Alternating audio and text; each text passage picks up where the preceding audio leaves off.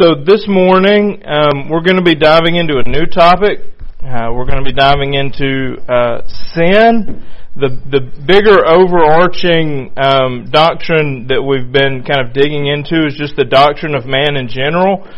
We've touched on several points along the way. Today we're going to be digging into sin specifically.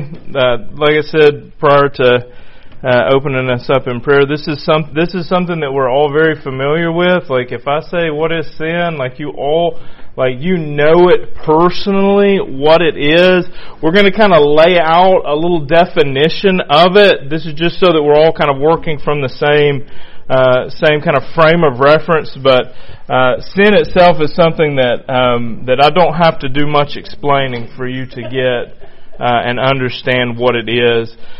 So before we kind of get kicked off, I'm going to put out kind of just a general definition to try to encompass the various areas in which sin affects us, in which we see sin appearing. So, sin is a failure to conform to the moral law of God in act, in attitude, or in nature. So, in act, that's the things that we do.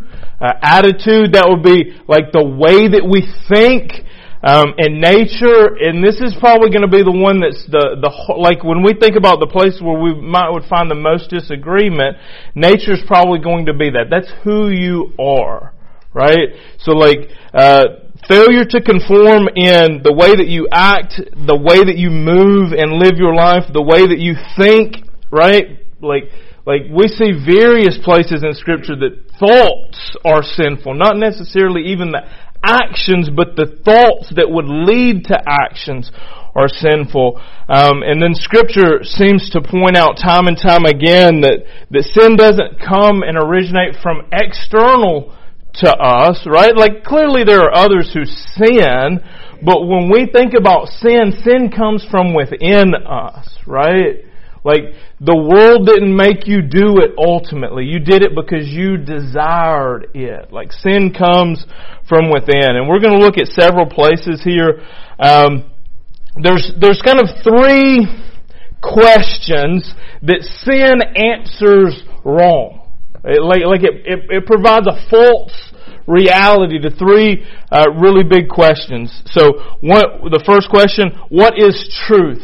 Sin always answers that wrong. What is right? So what's true? What's right? And then a third question that sin answers wrongly is who am I? Right? So we're going to look at a couple of places in the opening chapters of Genesis to kind of get this thing kicked off. We're going to look. I think when I consider the origin story of mankind, and I see like what would seem to be like a small thing set everything off course. Like when we think about sin, like we think about like if I said think about the worst sin that you could imagine, right? Being committed. Like you could think of a ton of different things, and probably none of those is eating something that you shouldn't, right?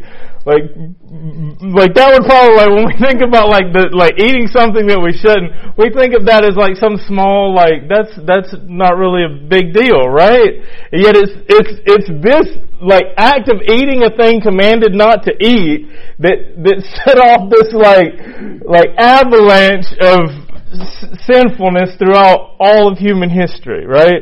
So like we look at this and we see this one specific case, this like simple case, like that I think all of us can look and like dissect and see, well, what's going on there? And I think that we can see that what we see in the simple case is extrapolated out into all sin that we know. So Genesis, let's flip to Genesis chapter 2. We're going to kind of examine those three questions a little bit in this text. So Genesis chapter 2, we're also going to be kind of flipping over to Genesis chapter 3 there as well. And this is just kind of to kick us off.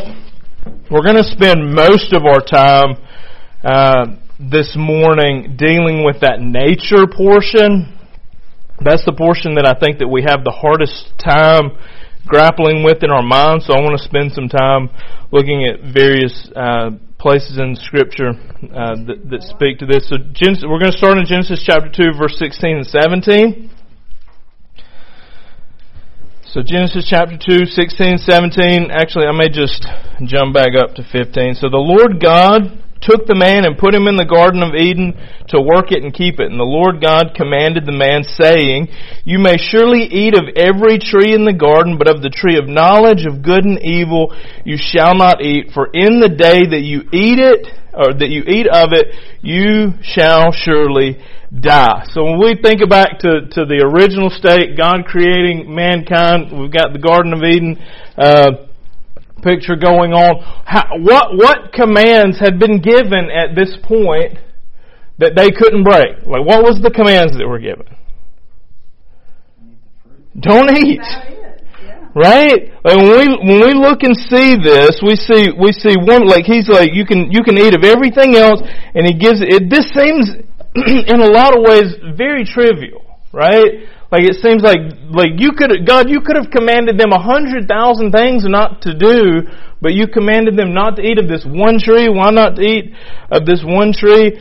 So I want us to we're going to use this as a frame of reference for answering those three questions correctly, and then we're going to look over into Genesis chapter 3, and we're going to look and see how sin causes us to answer those questions wrongly. So the first thing here as we kind of dig into verses 16 and 17, Genesis chapter 2, is what is true. So what's true? What can we pull from this that is truth for us regarding what God is saying here?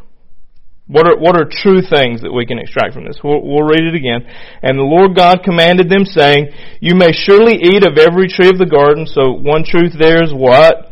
They could have eaten from every other tree there, but, verse 17, of the tree of knowledge of good and evil you shall not eat. So what's true here? That God has given a command for the way that they should, or the way that they ought to live, right? So this is a very simple command. You can eat of everything, just not this. That's simple to understand, right? Like what tree? If you were walking around the garden and they said, this is the tree that we should not eat from, how many of us would fail to understand what that means? And we all get that. Don't eat of that tree, right? And there were two trees that he mentioned. The life and the one tree knowledge. Yeah. And like that included, they actually could eat of the tree of life.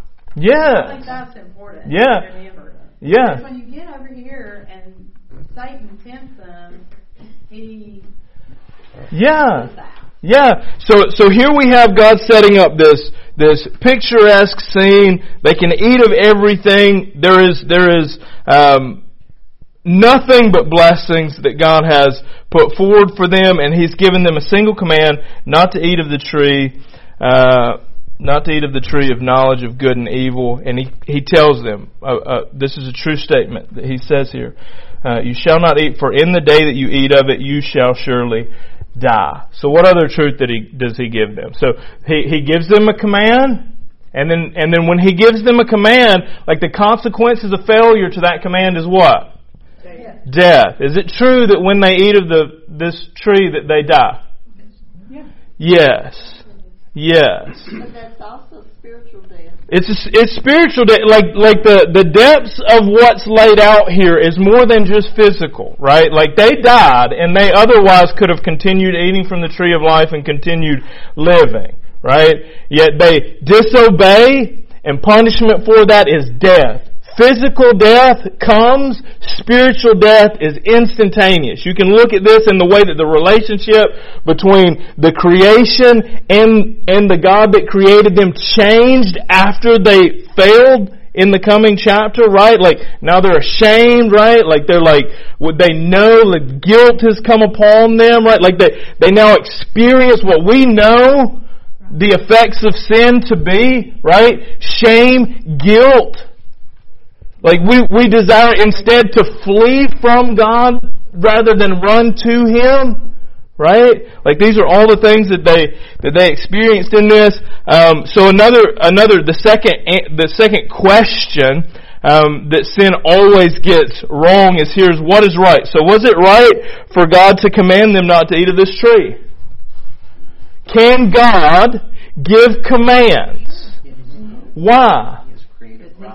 Okay, let's understand this because this helps us to get at the third question that sin always gets wrong. So God can command because He is the Creator God. And His commands are loving. Yes. And protective. So anything He commands is always yes. for our good. He gives commands from the nature of who He is, right? His commands are not arbitrary. And He right? gave the command to eat of life. Yes. Yes. And He commands them not to eat of this tree. He tells them that they will die. So what is right is to follow the commands of God. Right? And also what is right is when we fail to follow those commands, punishment. Right? That is right. Because God speaks here that if you fail, you will die. Right? Where does death come from? Sin leads to death, but ultimately God withdraws your life from you. Right? The punishment of sin is death. Right? So here we find these truths coming out. We find that who we are is relative to who He is. He's the Creator. We are the creation. Right? We are subject to His commands. Now get this. This is where we rebel. What do you mean that I'm subject to? Right? Like even when we say that, like even as I say that to you, there's a part of us that does not like to hear that we're subject to. Right? That's sin. That is sin. That is why it is that if you've got children and you want them to do something, command them not to do it. Right? Do not clean your room. Right? Y'all understand what I mean when I say that, right? Until I had kids. And then Caroline straightened us quick. But what is that? That's because we're rebelling against who we are. We're rebelling against our place. We're rebelling against our position. Like ultimately, we want to be God. There's that sinful desire in us to rise above the place where we are to His place, right? To know what He knows, right? That's why we so often look around us and we cast judgment. We could have done it better. If I were God, it would not be this way or that way, right? Because I know more. Right? So all sin does what wrongly? It answers the question what is true falsely. It answers the question what is right falsely. And it also answers the question who am I falsely. Right? It does not answer that right. Because who are you? You are the creature, not the creator. Right? You are subject to commands, not the giver of those commands. Right? You do not determine from your nature what is right and wrong. Your nature is sinful. Right? And we're going to dig into that a little bit more as well. Let's scroll down to or flip over to chapter 3. And we're going to look at chapter 3 verses 4 and I'll just start in verse 1. We're going to go down through verse 5 though. So now the serpent was more crafty than any other beast of the field that the Lord God had made, and he said to the woman, "Did God actually say, 'You shall not eat of any tree in the garden?' And the woman said to the serpent, 'We may eat of the fruit of the trees in the garden. But God said, You shall not eat of the fruit of the tree that is in the midst of the garden, neither shall you touch it, lest you die.' And sin says," right? "But the serpent said to the woman, 'You will not surely die.'" So what is true? What is true? You will die. You will die. What does sin say? You won't, right? He just created you. Why would he? Well, like that doesn't make any sense. It's not going to hurt you right now. Right? Yeah. So sin will manipulate. Like sin manipulates that truth. Sin doesn't speak truth. Sin doesn't say, yeah, when you do this, it's going to wreck everything. From generation to Yes, it says you can get away with that. Yeah. No one will see this. It's a small thing. The consequences are little, right? Twist God's command too, because He says we may eat of the fruit of the trees Yeah. in the garden. Or He says the woman actually, not the serpent, but the woman twisted that. Yeah. See that? So sin, yeah. She said trees. Yeah. And she knew that God said the tree. Yeah. So, but the serpent said to the woman, you will not surely die. And he, not only does sin lie, but sin goes pressing on into this. Like the underlying, well, why will you not surely die? Right? So it gets at who is God in this question. So, verse 4 there, the end of it, you will not surely die, for God knows that when you eat of it, your eyes will be open. So what sin is saying here is that God does not have your best interests at heart. Right? Like God says, don't, for you'll die. Sin says, no. God knows that this is going to make you better. And He does not want that better for you. Right? Satisfied. Yes. Or more control. Yes. For you will not surely die. So not only will you not die, not only will the truth that He's spoken earlier in chapter 2 not come to be, right? But you will be better off for it. Sin lies. Sin manipulates truth. What was right here would be not to eat of the tree. And what sin says is right is that when you eat of it, your eyes will be open and you will be like God, knowing good and evil. And here we find again where sin answers that third question wrong. So the third question that we were kind of looking at, who am I? Sin says, don't worry about who you are, because you can be like God. Right? You can rise above the position that your Creator has given you to be something better. Right? I wonder if the serpent sometimes caused her to begin to question.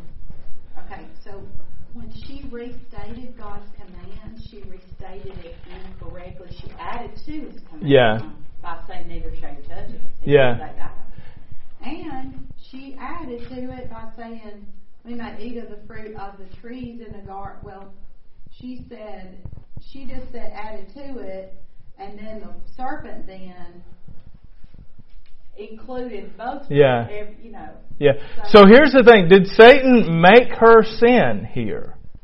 Right? Like, did he make her appeal to her sin?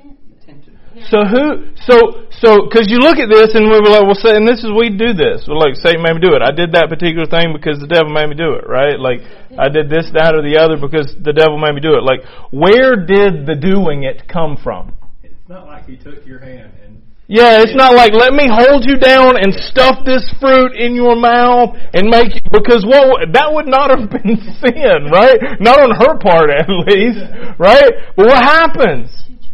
She chose to do it, right? Like this creature that God created we get no picture of any kind of sinning coming prior to this, right?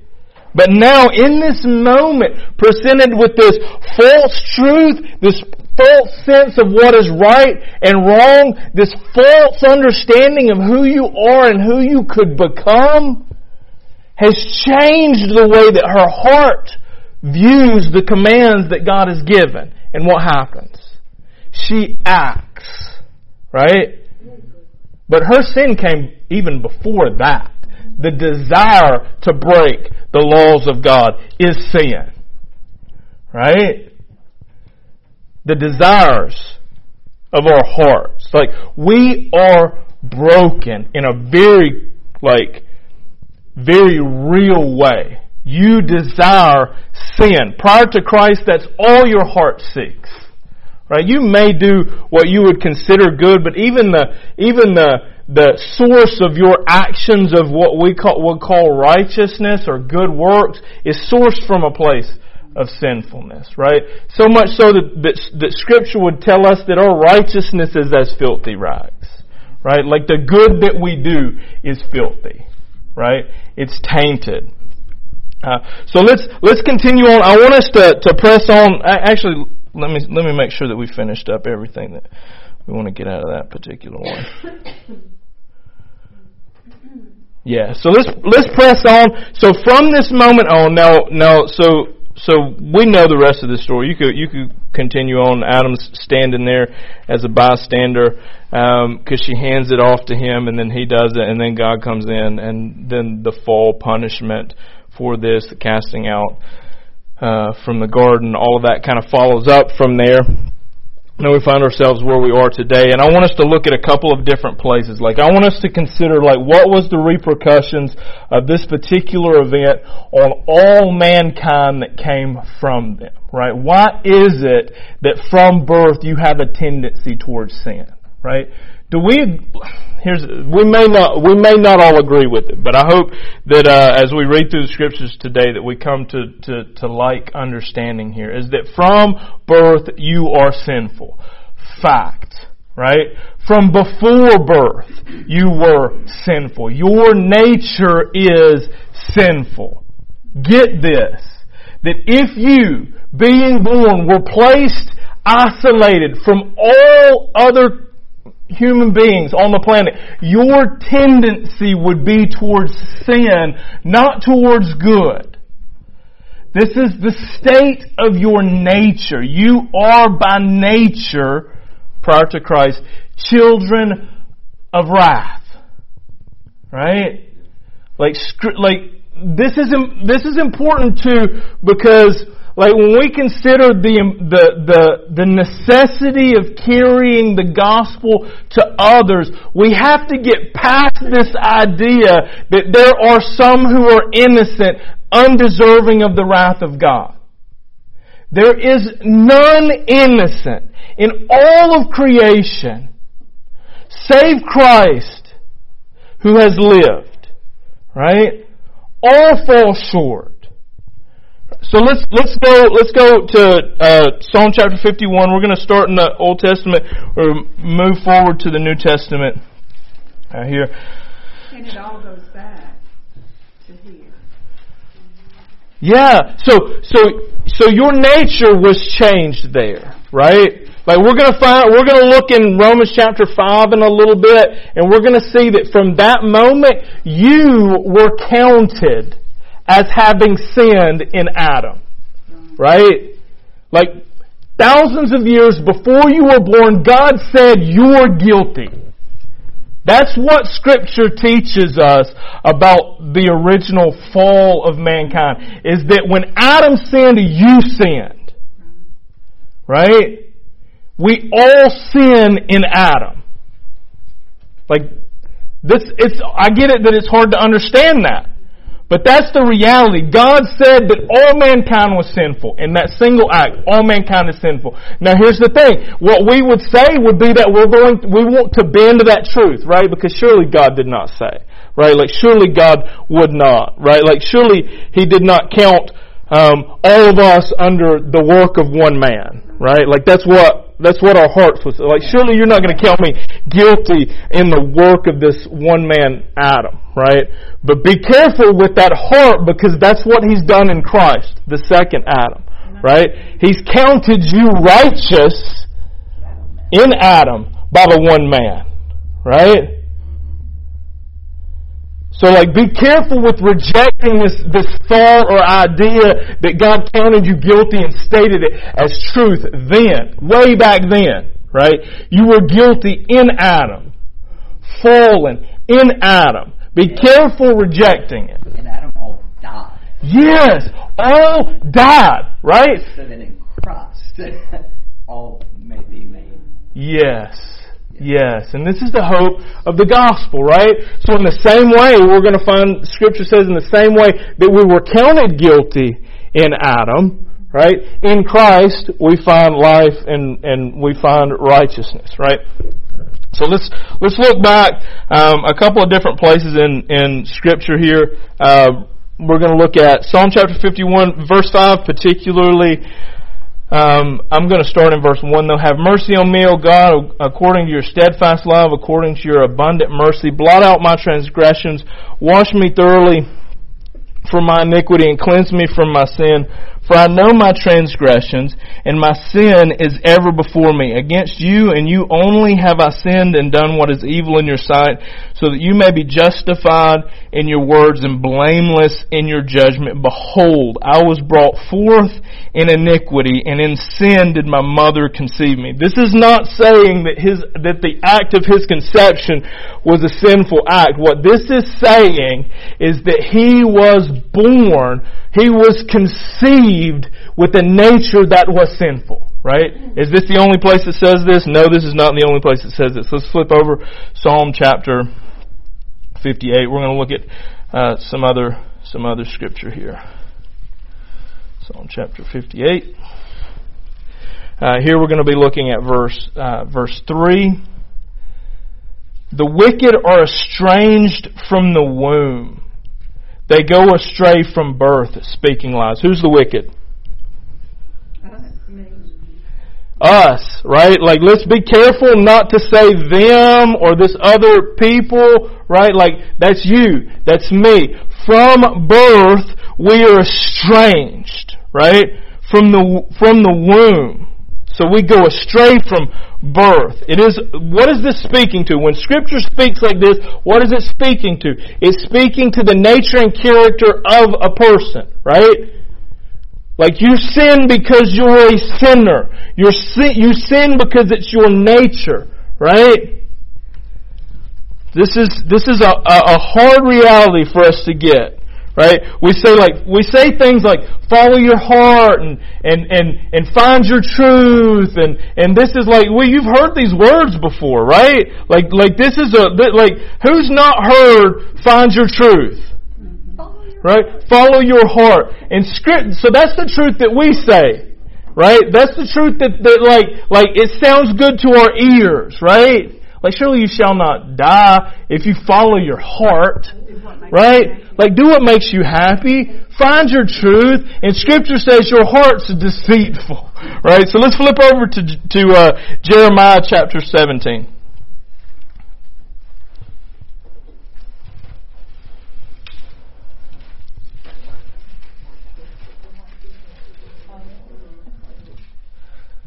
Jeremiah chapter 17, we're going to look at verse 9. Alright?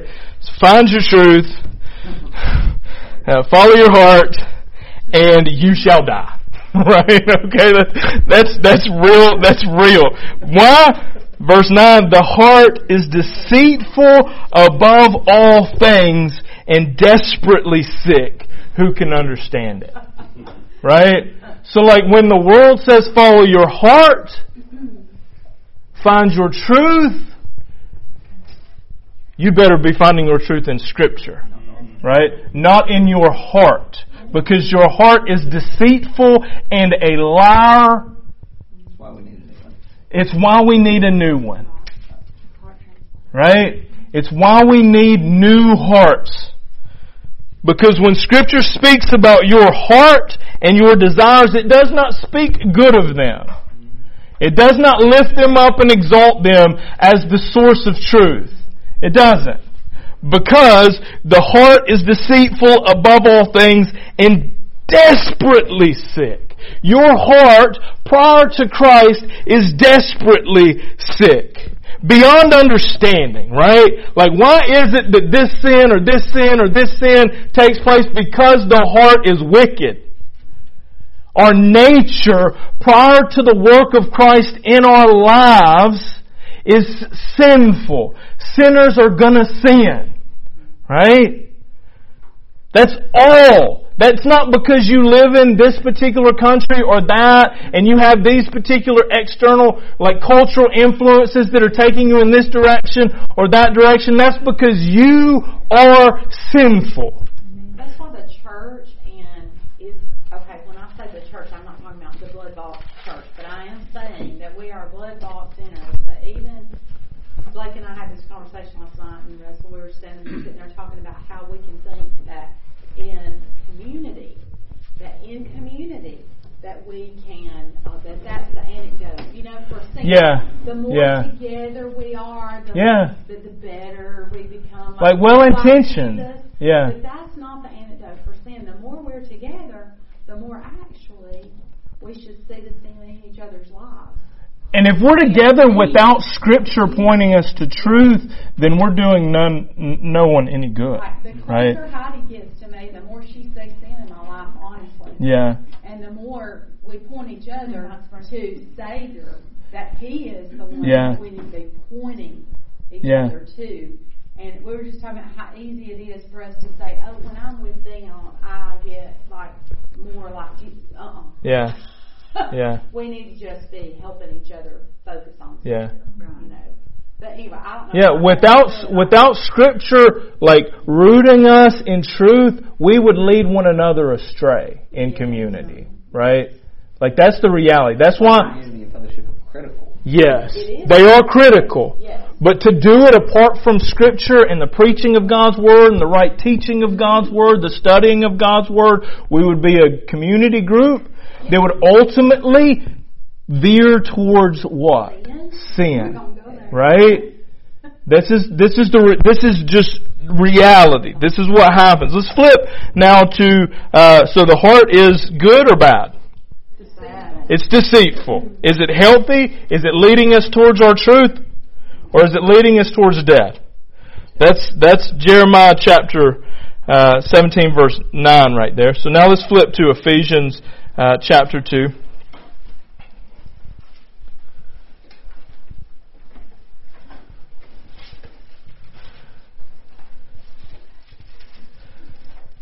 We're going to be focusing on verse 3. I'm going to start in verse 1 though. And you were dead in trespasses and sins in which you once walked, following the course of this world, following the prince of the power of the air, the spirit that is now at work in the sons of disobedience, among whom we all once lived in the passions of our flesh, carrying out the desires of the body and the mind, and were by nature, what? Children of wrath. Like the rest of what? Mankind. So is anyone excluded from this statement? Right? Who are the children of wrath? All mankind. Right? And we once walked in these ways, he's saying here. We once were by nature children of wrath. So the nature of mankind is not one that's going to find the right truth. Right? So when we think about what's true, when we think about what's right, when we think about who we are, like we will not find those answers in our own hearts prior to Christ. Right? In our friends, in our culture, in the world around us. We find that reality. We find the truth of who we are, of what is right, of what is true. Where? In the gospel, in scriptures, in the preaching of God's Word. Let's flip to Romans chapter 5. We're going to start kind of rounding third, heading home. So Romans chapter 5. Now there is a ton to get into in this particular chapter. This is a meaty chapter, and we don't have time for all of it. I would recommend that you spend much time digging into chapter 5, verses 12 through 21. If you want to understand the nature of man, the nature of the fall, the impact of breaking that command, in the opening chapters of Genesis, if you want to understand that and then see how that applies or how that's likened to the work of Christ, spend a lot of time in this particular text. We're not going to be able to go into all of that detail today.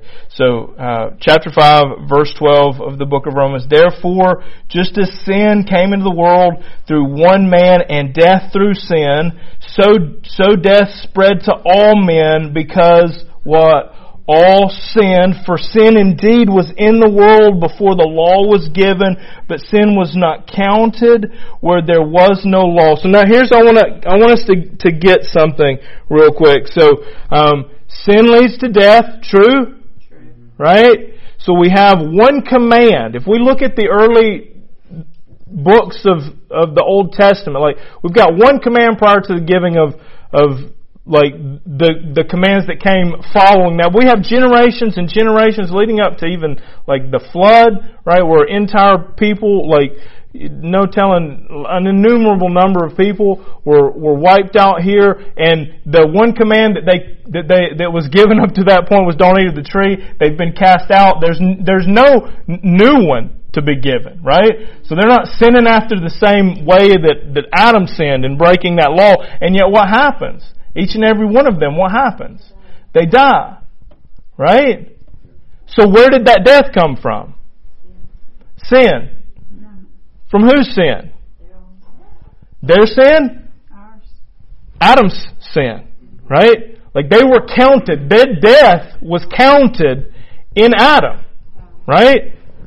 So death spread to all men because all sinned, for sin indeed was in the world before the law was given. So that's what he's saying. Like before the law was given to show us how bad sin was, you were still sinning.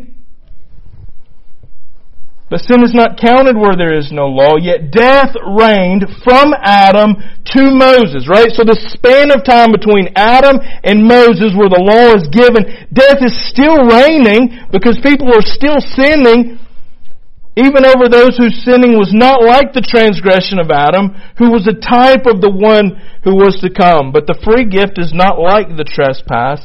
For if many died through one man's trespass. So if I didn't say it clear enough before, all those that came after died because of who? Because of what? Right? And the free gift is not like the result of that one man's sin. For the judgment following one trespass brought condemnation, but the free gift following many trespasses brought justification. For if because of one man's trespass, again, how many? Like what are we talking about here? Death's coming through Adam's trespass, right? Death reigned through that one man. This is the middle of verse 17. Much more will those who receive the abundance of grace and the free gift of righteousness reign in life through the one man, Jesus Christ. Therefore, as one trespass led to condemnation for all men. What trespass is this speaking of? This is speaking of the fall, right? This one trespass led to condemnation for all men. So one act of righteousness leads to justification and life for all men. For as by the one man's disobedience many were made sinners. Again, like this verse just keeps hammering this fact home. That you are in Adam, and Adam's sin we all fail.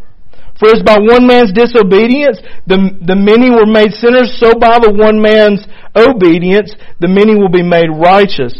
Now the law came in to increase the trespass, but where sin increased, grace abounded all the more, so that as sin reigned in death, grace might also reign through righteousness leading to eternal life through Jesus Christ our Lord. Now let's flip back again to chapter 3 of the book of Romans. And we're going to finish up with this. So we're going to do 3 verses 9 and 10. We're going to look at 3 verses 23 and 26. All right. So the consequences of sin were catastrophic. Right? Is there any that's excluded from this? No. We all die. We all find ourselves guilty in Adam, and we go on sinning just the same. What then? Are the Jews better off? The Jews had the law, right? No, not at all, for we have already charged that all, both Jews and Greeks, are under sin. As it is written, no one is righteous, no, not one. Right? So there's no exception to this.